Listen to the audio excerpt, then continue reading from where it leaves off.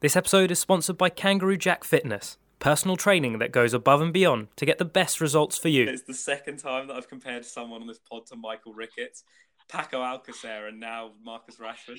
It's the yardstick. If you come off the bench and you score goals, that's who you are.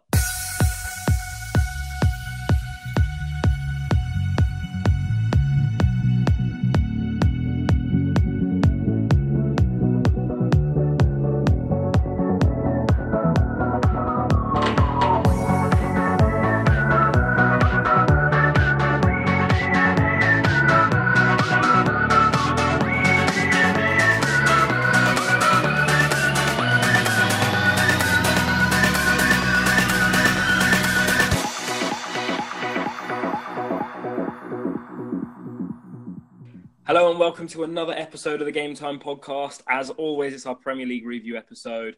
Everyone's ditched us, so it's me and Ryan this week. Ryan, how you doing? The dream team. They love that. I'm good, mate. Thanks, you. Yeah, very well. Thank you very much. So it's down to you and me to recap all of the good and bad things from the Premier League this week. And let's start it with the big one, the Manchester Derby. I mean, just City showing their class, no? Not really much else to say.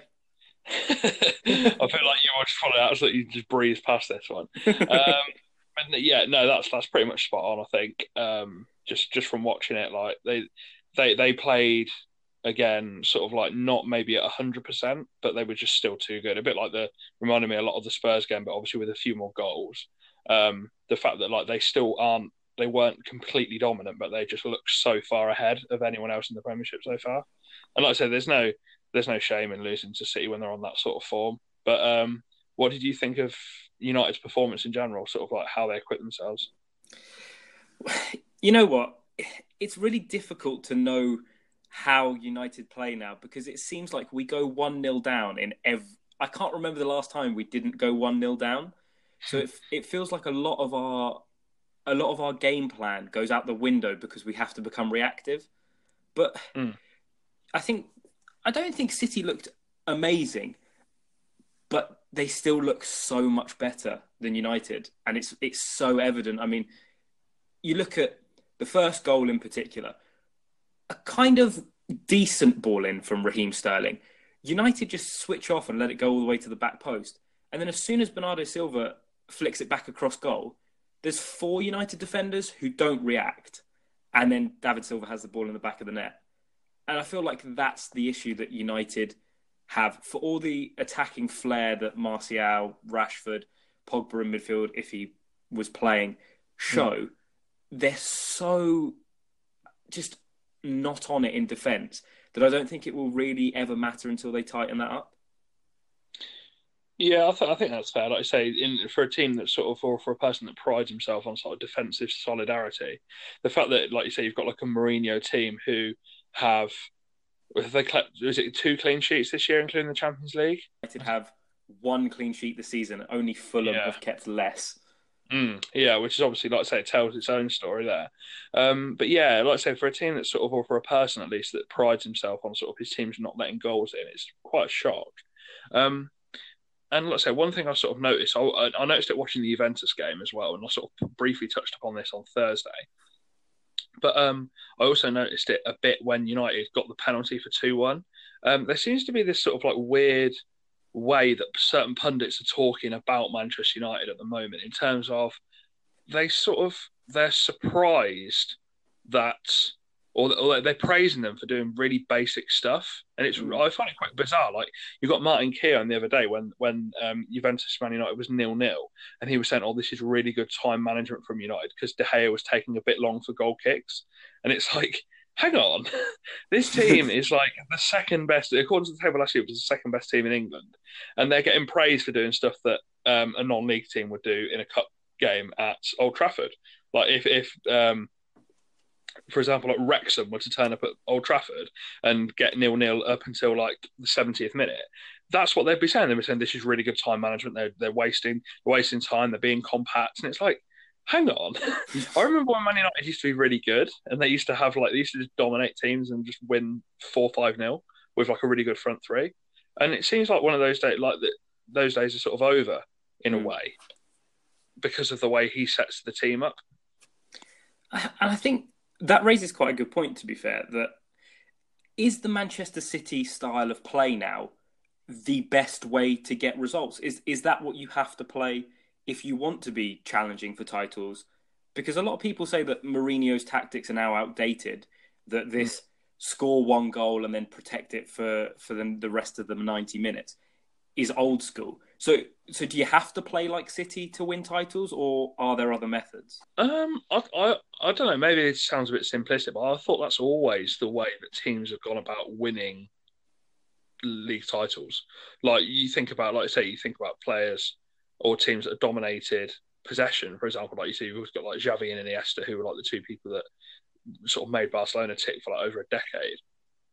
And then you have other teams, even sort of like teams that were mildly successful, such as like probably Swansea when they were under like Brendan Rodgers, when they won the League Cup and were doing well in the Premiership. Like it was always based around possession, and I feel like there is still a sort of a market for players and managers to succeed playing a more simplistic style, I think. But I just think at the minute there's been no foolproof, guaranteed to work way of countering against sort of like heavy pressing football at the minute. I mean, certain people say, "Oh, you should kick the ball long," and then that negates all the players running towards you. But obviously, that only works if you have skillful ball players. And then obviously the other option is to sort of also press them as well, which doesn't always work either. So I think, I just think the way that Pep Guardiola has turned City around, they're just sort of on a different level at the minute, and there's no problem in that in terms of like that's just how things happen. But there'll be some like in I don't know a couple of years' time, I'm sure there'll be a certain manager or someone that will get under his skin, and I can't see them dominating for the next like decade or two. There will be sort of, I can see sort of like other teams coming up and that. So yeah, I don't think necessarily Mourinho's tactics are outdated. They just don't really suit what is in vogue in football at the minute, which is sort of like say high pressing, attacking football with a lot of possession. Fair. So you said you don't think they're going to dominate for the next 10 years. Do you think that's because people will wise on to their tactics? I mean, this year they're already 2 points worse off than they were last year in the league table. Top both times, but at this point last year, they had 34 points. This year, they've only got 32 points. So do you think City, because a lot has been said that they're even better than they were last year. Do you think that's the case? Personally, I think so, yeah, because obviously looking at the games, even they've drawn the two games that they have drawn. Wolves, they equipped themselves very well, and they were probably unlucky not to win that game. You see, they had a couple of chances to hit the post, hit the bar. I mean, Wolves played well as well, which obviously we'll get onto later. The fact that I've still not seen them play badly this year, but also, and even the Liverpool game, like I say, Mahrez puts that penalty in, and it's like that's also another win. So they could have easily been. Is it 13 games now? 12 games? 12 games. So yeah, could have been easily been 12 from 12 on another day. And like I say, even when they played badly against us, they still looked a class above. The reason why I say I don't think they're going to dominate for maybe for the next decade is that I can't see Guardiola staying there that long, just because he might get a better offer, or he might just, if anything happens with this sort of court case, with the allegations that are flying around at the minute in terms of like the financial side of it, if the money does sort of dry up for whatever reason, then I don't think he's the sort that will stay there and try to compete on a limited budget, because he's always seemed to be managing teams where he has a lot of money and they seem to be quite dominant in the league.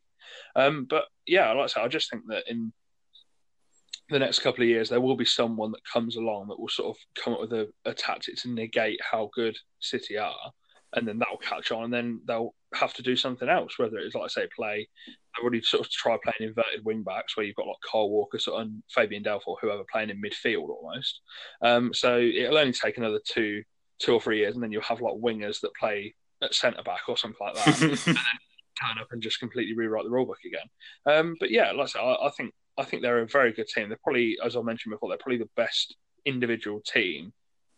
They had the best individual season of any Premiership team in the history of the Premiership, I believe, last year. I believe that what they did was slightly more impressive than what the Invincibles did. But yeah, like I said, I think they're you look at the three teams that are unbeaten at the minute, and I feel like they are the true ones that are going to win the league this year. Liverpool have been good in times, but they've also had to grind some results out, like against Huddersfield and whoever, Cardiff as well. Like even though they won 4-1, it was a bit of a dodgy sort of few minutes for them. And even the Fulham game, they looked a bit shaky. And Chelsea, I feel like I've got very lucky over the last few weeks, like the United game especially. But Man City have not really been properly troubled this year, and that's scary considering we're nearly a third of the way through the season. And the most thorough going over they've got was when Willy Bolly punched the ball into the net. All right, then I'll put you on the spot. Are any of those teams going to go unbeaten this season? And who do you think, if they aren't, who do you think is going to be the one that beats City? I think City will go unbeaten this year. Really? Yeah, I do. Honestly, you look at the games they've had already. They've already probably played about a third of their games in terms of like the hardest games of the year. So they've played United once, obviously. They've still got to go to Old Trafford. They've played Liverpool at Anfield, which is one of the games where they got beat last year. So they've already played both. Yeah, they've already played both games and got positive results out of both games they lost last year.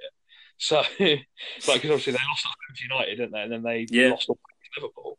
So if that's the worst they're going to come up against this year, and they've already passed the test with varying degrees of competence, then no one else stands a chance. I mean, unless they get like maybe they rest a few players if they're in the later stage of the Champions League, maybe they get beat to someone. I don't know, it could be anyone in the league, obviously. But yeah, I do think they're the best team. They're the ones set fair to go unbeaten. I do think Liverpool have a tendency to sort of switch off in games, and that will come back to bite them sooner rather than later. And I think Chelsea, like I said earlier, they've by far been the team that's been most fortunate out of the three teams that's still unbeaten because of the chances they've been letting in, or the chances they've been allowing on goal. And the fact they haven't conceded more goals this year, like I say, the United game's a key one as well as the Arsenal game as well, which was a bit end to end. Like it's ridiculous, really. You think about how many like chances they concede of a game, and then the fact they've still not got beaten yet. But yeah, I do think City will go and beat it this year. You can quote me on. Oh, yeah, I'll clip that up and play it back to you. In December when they get beat at home to Palace. Exactly, with the scrappiest Benteke goal in the world. Well, if we jump onto the other side of Manchester, to the red side, was this result just inevitable, or do you think if Paul Pogba had played for Manchester United, something might have changed? I don't think it's inevitable. I feel like there was a period of about 5 to 10 minutes when Martial put the penalty in, when the City fans were looking around at each other going, oh no, not again. Obviously, that's a very similar thing happened last year. And I do think Man United were missing that sort of spark that Pogba brings to the midfield, especially, like I say, he gets a lot of stick, and sometimes rightly so. Like I say, that Everton penalty when he was messing around with the ball and gave it away, and then was sort of like, then United went to give the penalty away as well. But he does bring that sort of bit of flair and a bit of dynamic play to the midfield. So I think they definitely did miss him. Like switching him for Herrera or Fellaini, you can tell the difference in quality, really. But I do think they were probably, as I mentioned before, I think they were on a hide into nothing anyway. I predicted them to lose 4-0, so they did better than what I thought. But it was just one of those games where I could just see City running away with it, and nothing that happened in the game, apart from like that 5 to 10 minute spell when they looked a little bit ropey after conceding the pen, nothing really changed my mind. But then again, like I say, Man United, the way they're playing at the minute, the way they're sort of just having to almost like struggle through games with, like you said, the game plan going out the window 5 minutes after they start, it's probably not the most ideal basis to have for your tactics. So yeah, the way they reacted to it, I thought was pretty good, in the way that they only went 1-0 down in half time. But yeah, like I say, no real shock there, and that's not really anything that I expect. I didn't expect anything more from United in terms of performance without the key people missing. Right, so that's going to about wrap up the Manchester derby. And from one end of the table, we're going to go to the other end of the table. But you know what? It's pretty good news if you're a relegation team right now. We'll start with the Cardiff-Brighton game. Oh yes, Bloody hell. Neil Warnock's only gonna done it, hasn't he? I know, it's crazy. That second goal is probably my favourite goal of already of the year. The overhead kick from a centre back off the post, then it comes back and it hits the bar via Lewis Dunk's thigh, and then Sol Bamba just absolutely leathers it into the top corner. And It's just great. I'm pretty sure it nicked off the bar as he twatted it into the top corner. Yeah, So. yeah. You hate it now as a result, but never mind. Oh, what a goal it was. Yeah, like I say, mentioned before, but the only way that Cardiff were going to be having a fighting chance this year is to win the home games, and they seem to have turned a corner with it now. Obviously, I know they lost to Leicester, and they've lost to a couple of teams, probably of a bit of a better stead than them in the league, but they're winning the games that matter. They won against Fulham, they won against Brighton. They're doing, like I say, they're doing better than I thought they would be at the start of the year. And like I say, if they carry on now, if they can grind out wins against, like I say, teams like Watford, sort of maybe mid-table teams or lower mid-table teams, they've got a fighting chance more than anyone, really. Yeah, I mean, the international break obviously is this week, but just having a look at their fixtures after that, Everton away, Wolves at home, West Ham and Southampton, and then Watford. You'd say in the form with that win, Southampton are there for the taking, and West Ham, you never really know which one turns up. So it's true. What realistically does that win actually do? I feel like it will give them confidence that they can win at this level. Yeah, it will give them confidence to win at this level because they'll turn around and go, yeah, we've done this before. We beat Brighton, we beat Fulham. Okay, so we can go and beat, like say, teams like Southampton, for example. But leading on from that, like I say, where can they go from here? This is another thing I was sort of looking at over the weekend. I saw it online. I'm inclined to agree with it. I reckon this year will be the first Premiership season we will see that you will be able to survive below the 30-point mark. Ooh. I was looking at this only because we were looking. Someone's done this sort of mocked up table, as in if teams carry on to get the points they've accrued already, if they carry on and end up with the season with it, you look at the teams at the top. So you've got like City will end up on like 100+ points again. Yeah. Liverpool will be in the 90s, Chelsea will be in the late 80s, Tottenham have got like 86 points. And then down at the bottom, they had like up to about 13th place. Everyone was below 30-point mark. And I was thinking, actually, I could see that happening because, like you say, you've got teams around the bottom that are sort of getting the odd win here and there, but it's not very consistent. If that happens throughout the whole season, you'll probably get one team at the bottom that gets about 20 or maybe less than 20. At the minute, it's looking like Fulham, but you never know. And then I can definitely see it happening where you've got teams like Huddersfield, Cardiff, Brighton, maybe Newcastle, Burnley, all with about 28, 29 points, all fighting for the last relegation spot. And it wouldn't surprise me at all. Like, they used to be talking about 40 points. I reckon it could be down to 30 this year. Just the way it's going at the minute, in terms of, like I say, teams taking points off each other, no one really putting a good run together, apart from maybe you could say Bournemouth put that good run together of fixtures the other week. So yeah, I genuinely think that could happen this year, and it will be very weird to see teams sort of going for that 30-point mark instead of the 40-point mark, really. Trying to rope it back to the football. So Sol Bamba scores the winning goal.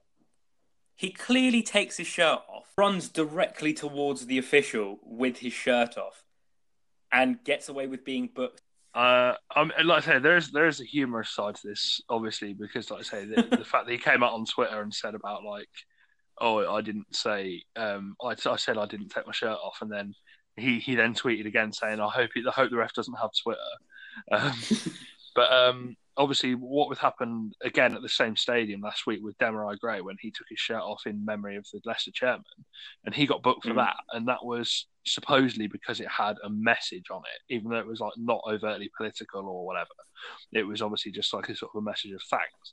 But for then, like I said, for Bamba, who's not a small man, he's quite tall, isn't he? Let's be honest, he's over 6 foot.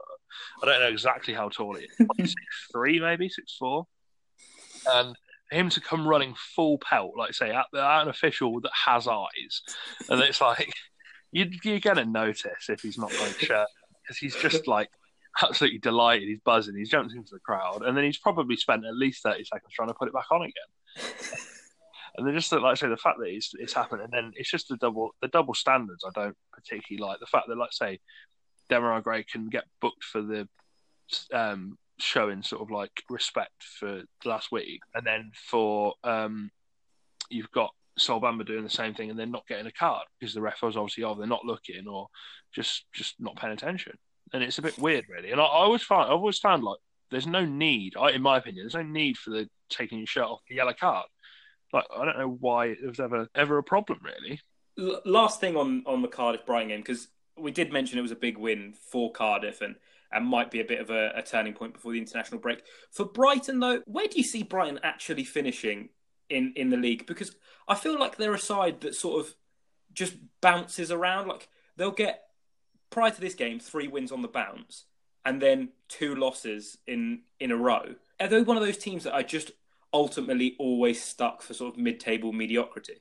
I feel like a lot of their play or a lot of their results are based on very fine margins. From what I've seen of Brighton this year, obviously the West Ham game springs to mind. The fact that they scored in the West Ham game and then basically just absorbed all the pressure that West Ham chucked at them. And then, let's say you've got like the Brighton game, where the Cardiff game, on Saturday, obviously I was watching it whilst also watching the Maidenhead Portsmouth game. And it was like, they looked comfortable up until, obviously, Cardiff got a bit of even though Kadeem Harris did really well and sort of got to the bottom, they got a bit of a jammy equaliser because obviously it comes off the defender and then Callum Patterson's got a tap in with his header. But then after the red card, like, they looked more likely to score, in my opinion, for the last 20 minutes than Cardiff did.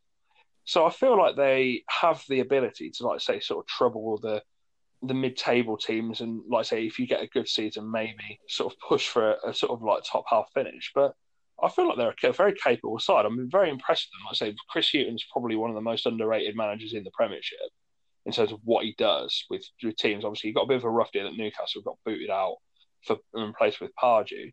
And ever since he's come back with Brighton, he's, like I say, he's done a really good job.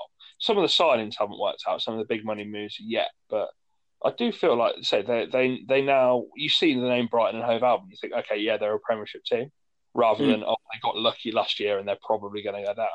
I feel like I say, they've adapted really well, and it's just how long it can go on with sort of like the players they have. Obviously, a few players maybe coming towards the end of the career. Obviously, you've got Bruno, who's now being replaced by Martin Montoya at right back, because Bruno's he's 38 now, I believe, co-captain, and then obviously you've got Glenn Murray up front, the age-defying Glenn Murray. How well those players that they have brought in, so Jurgen Locadia, for example, has not really done anything since he joined from the Dutch leagues, and then you've got Florian Andone as well, who came on to a bit of a fanfare yet on Saturday, and then ran about for a bit, but didn't really have an impact in the game. So, like I say, whether they can get top half or not, maybe. What do you sort of think? How do you see Brighton and Cardiff doing this year, the prediction-wise? I really like Matt Ryan as a goalkeeper. Oh, yeah. He's a good keeper. He's a really solid goalkeeper, and I think if you are a club that is either battling for relegation or sort of stuck amongst that sort of bottom end of the table, battling to try and get into the top half of the table, I think you need a goal scorer. They have that in Glenn Murray, and you need someone decent between the sticks. And I think Matt Ryan is a really decent goalkeeper, and he's going to be one of those keepers that I think he'll earn them points when they're under the cosh, a bit like you said with the West Ham game. So, you know what? I wouldn't be surprised if Brighton finish around sort of 14th, 15th, a bit like they did last season. Yeah. It just depends if they keep, like you're saying, are on the positive side of those narrow margins, because you've seen this season, they ran Spurs and Liverpool close, but were on the wrong side of it, but then dominated Man United and were on the right side of it. So swings and roundabouts really for Brighton, I think. Yeah, definitely. Like I say, they are a team that exists on those fine margins. They're never going to completely swat aside a team unless the other team has a really bad day, for example. But like I say, if they're on the right side of it more often than not this year, I reckon I'd go even higher. I reckon they could be 11th, 12th, maybe. If they, like I say, if they get a few results together, all of a sudden they're sort of they're pulling away from danger, and then they're just looking to consolidate again, really. But yeah, it all depends on how the newer generation of strikers are going to get involved with taking the burden off of Murray.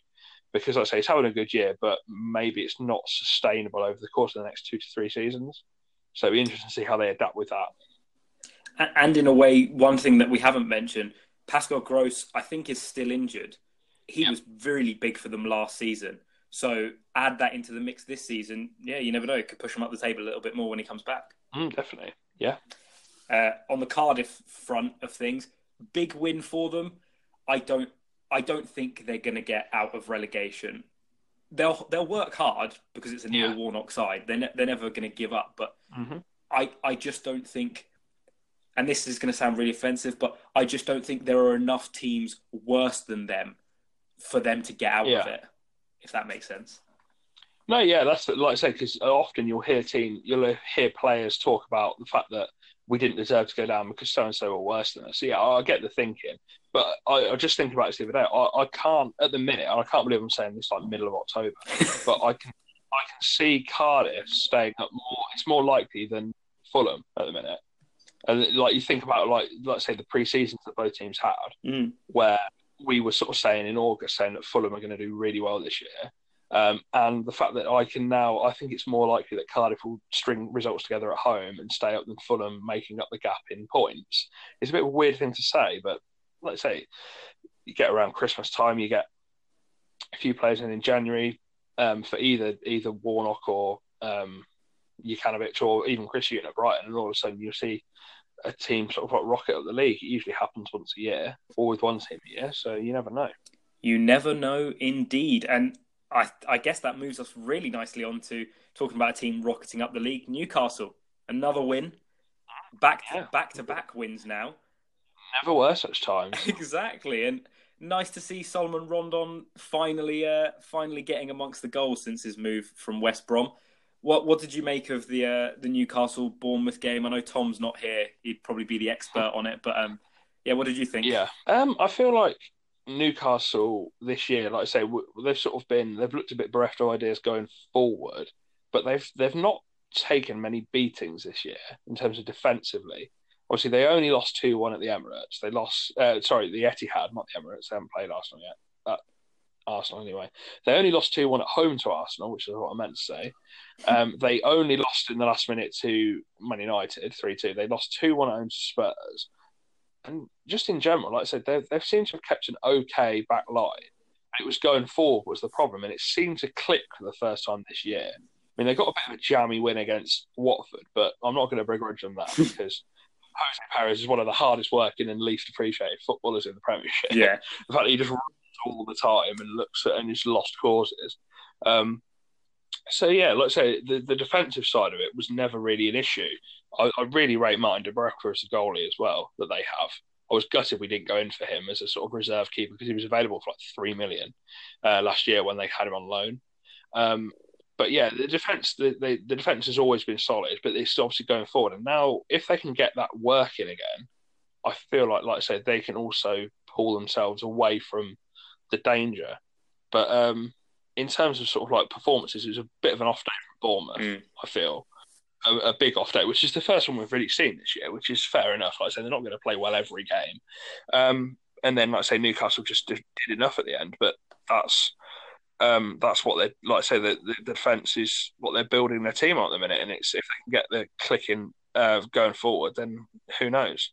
But yeah, have you got any? Did you watch any of the sort of like the analysis or anything? Do you see the game on Match of the Day or anything like that? All I'm saying is you've already mentioned someone rocketing up the table with a few January signings. A big £150 million injected into that club. Here we go. Rafa's going straight to the top. Straight win the league 18th. No doubt. Yeah, I wanted to say, yeah, that's who's going to beat Man City. It's going to be Newcastle, which is going to grind out 26 wins in a row. Excellent. Can't wait. But no, I did you know what? I don't remember the last time Newcastle were first on Match of the Day. They weren't first, were they? They were first. And no. Unless I'm going mental, but I'm pretty sure on Saturday night, they were first. Bloody hell. You know what? Solomon Rondon, and I mentioned him earlier, he looked really good. And I think not because of any other reason apart from they were finally giving him the sort of service that he thrives on. They were putting balls into the box in areas that he wanted it. Scored. Okay, the first goal, he got into a really good position, really good save from Begovic, and then it came back to him. But the second goal was a really, really good header, and I feel like if they can do that consistently and with quality, they'll be all right. I don't think they'll get relegated. No, like I say, it was that header was really, really good as well. I sort of was watched it this morning as I was like getting ready for work and that. And I thought that's a top notch header, and I can't wait to bring that up and give him some praise for that. But like I say, if they can finally get some service into it, then you don't know really. You don't know how they're gonna react to that. But it's only if that becomes consistent. Yeah, I think consistency is the key. But you know what? They've not beaten teams below them or in and around them. They've beaten two teams who are currently challenging for European places and were in relative good form in Watford and Bournemouth. Yeah. Well, Bournemouth having lost to Manchester United the week before, but didn't play badly in that. So no, definitely not. A big corner turn for them. I think bigger than Cardiff's win, but fair play to Newcastle. How so? How do you think it's bigger than Cardiff? I think that Cardiff will win games at home, like you've mentioned, and Cardiff won that game in the exact way I'd imagine Cardiff to win a game. Like just an absolute 90th minute, launch the ball into the box, it ping around for like 2.5 minutes, and then be in the back of the net. Whereas Newcastle played really well. Granted, yes, you said Bournemouth were off, but they rode their luck against Watford, but I feel like they took their chances against a Bournemouth side that were a little bit shaky. And I think that'll be a big point for Benitez to sort of hammer home during the international break. Yeah, definitely. Yeah. That's like I say, if he can get it into him, probably he's come at the worst possible point for the international break for both Cardiff and Newcastle. But like I say, it's one of those things they can't pick and choose when they play well. In a way, whilst the international break has come at a bad time for the wins for Newcastle and Cardiff, I think it's probably come at a good time for Bournemouth. 2 losses in a row now, a chance for them just to recoup and rest themselves up. Yeah, they've got that all-important Carabao Cup game as well because they need to win that bet for me. So they need to get involved with that. They need to put out the best team possible.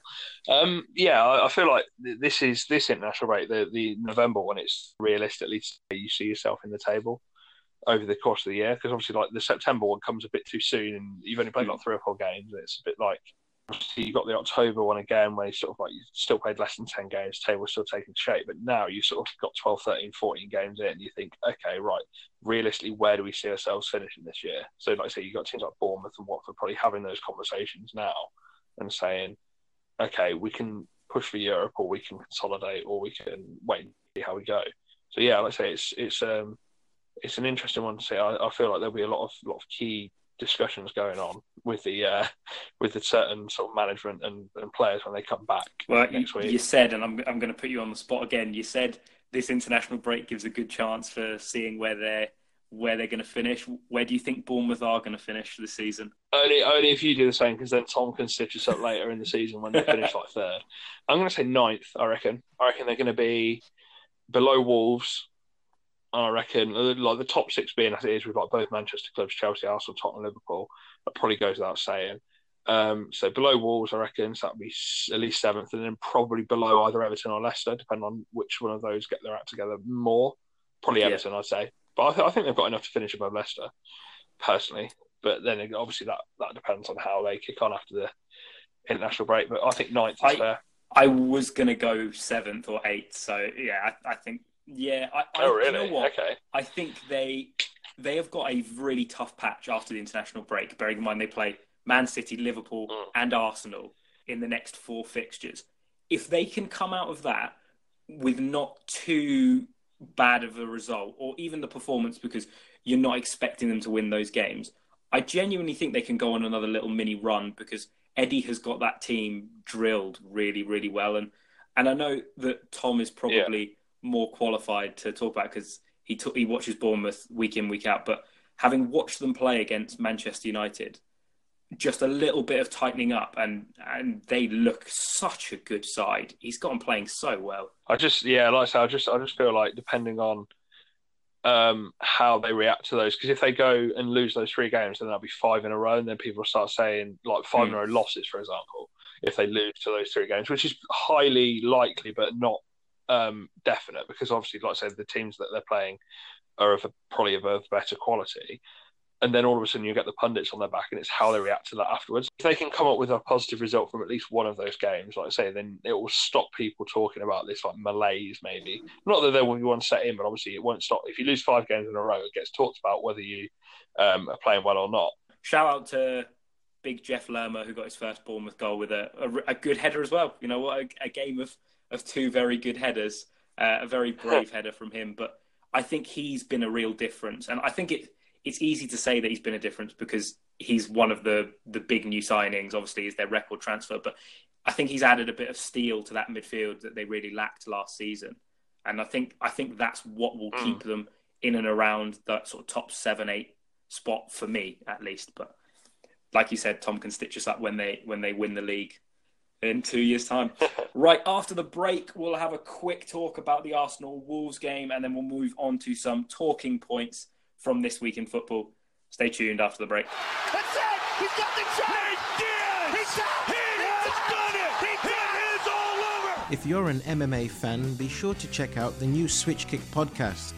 We preview upcoming events, discuss the big UFC and Bellator news, and John from Philadelphia drops in to give us a few betting tips.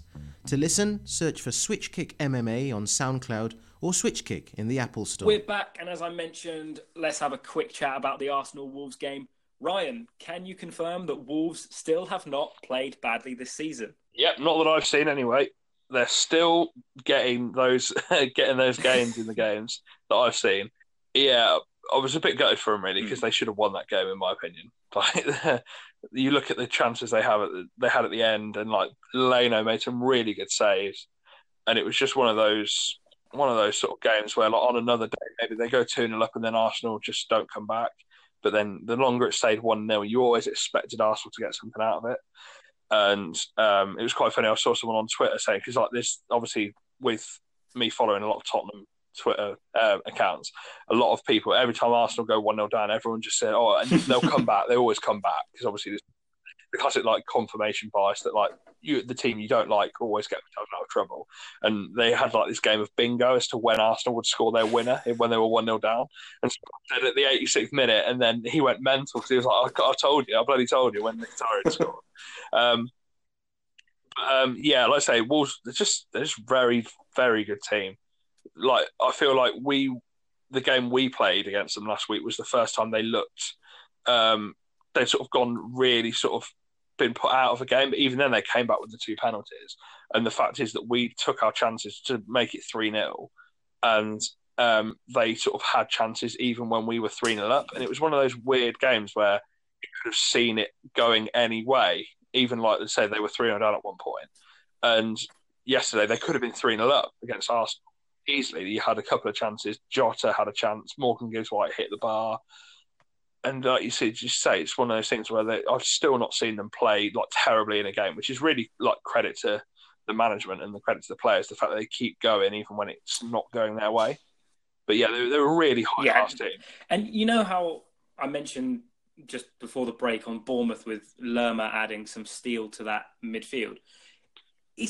I love watching Wolves play because João Moutinho and Ruben Neves are not the most steely of players. They're not these big 6'4" midfielders who are going to barge you off the ball.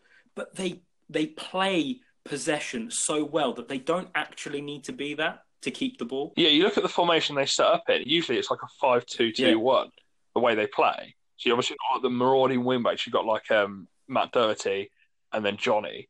And then you have it, like I say, look at the midfield. It looks horrendously underpowered in terms of, like I say, strength and driving, people making driving runs. Because, like I say, Moutinho is not the most athletic player as well. He's sort of more sort of like one pace. He'll pick a pass.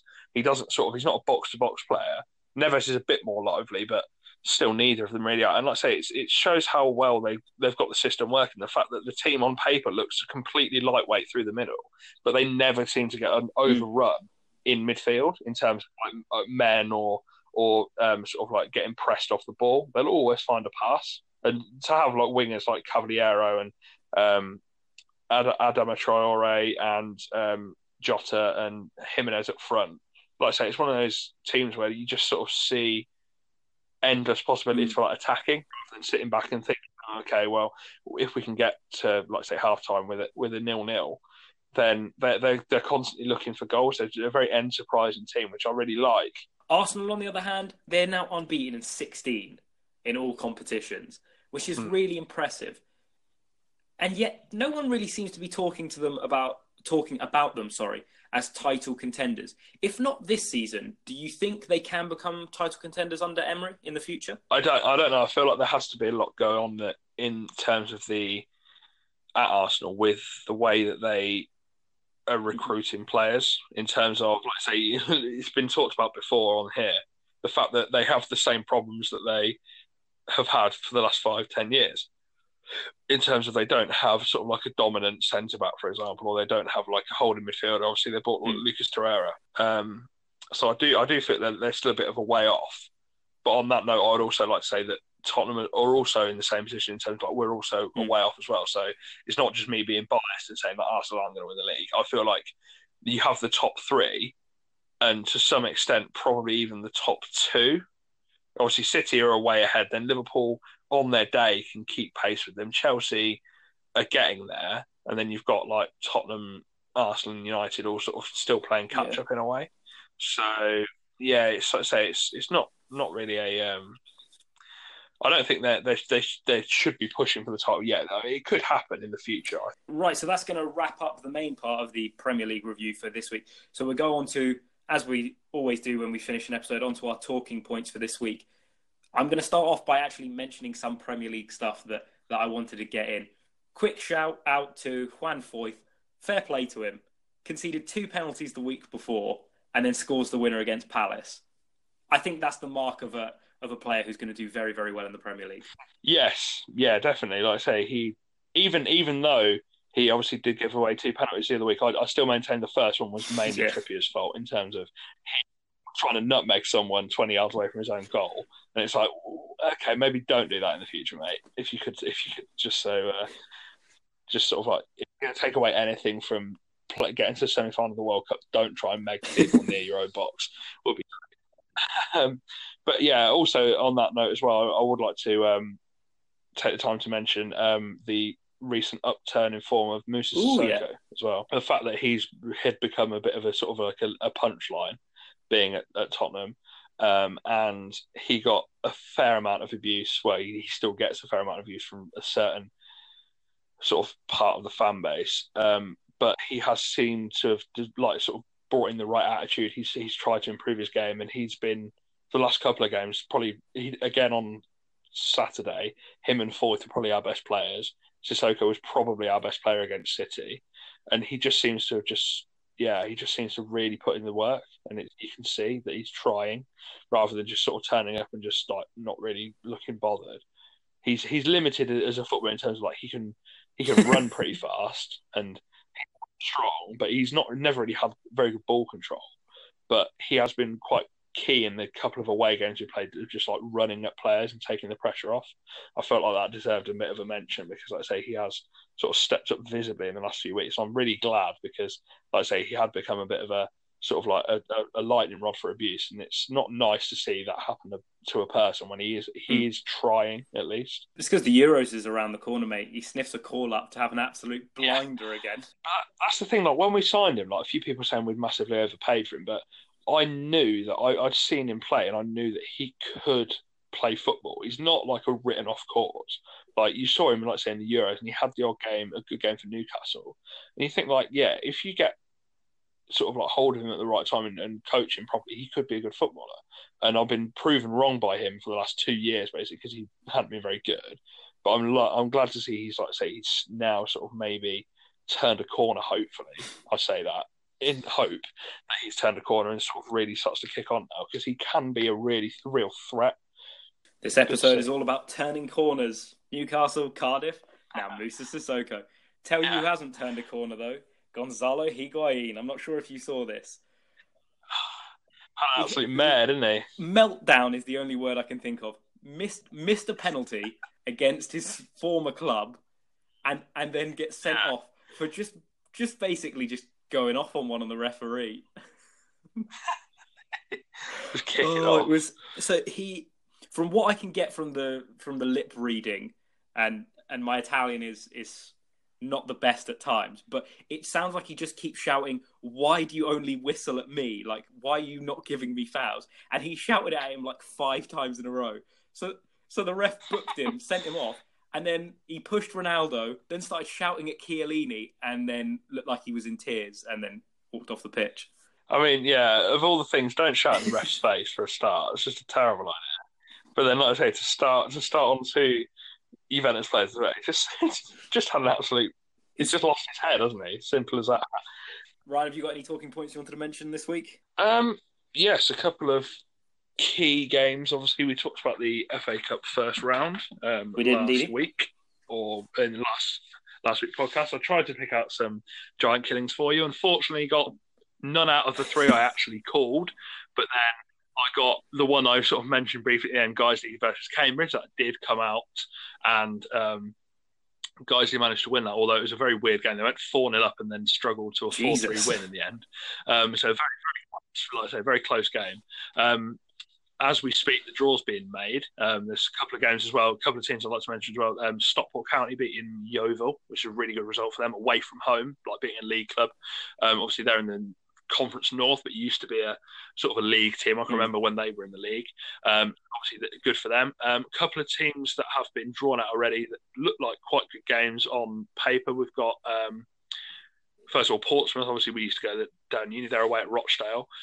Then we've got Solihull Moors at home to Blackpool. That could be good. That will probably be televised. But yeah, like I say, a couple of key games. Chorley as well. They're in the National League. They got a replay against Doncaster. So that was a good result for them.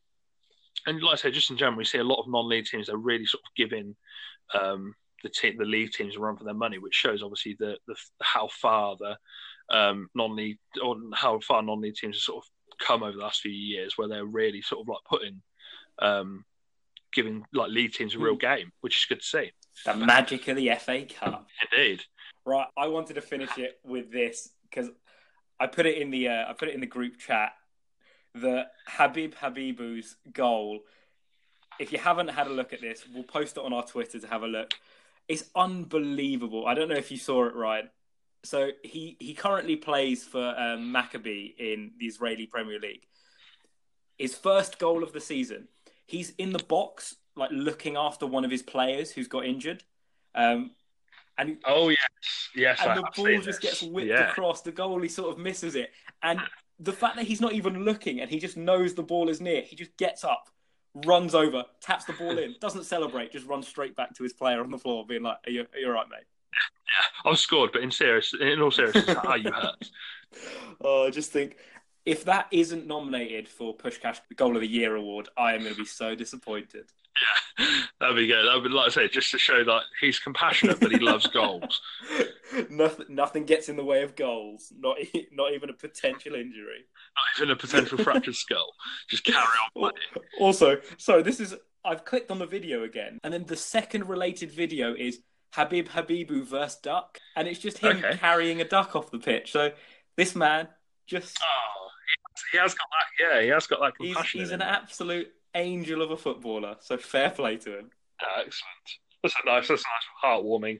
It is indeed.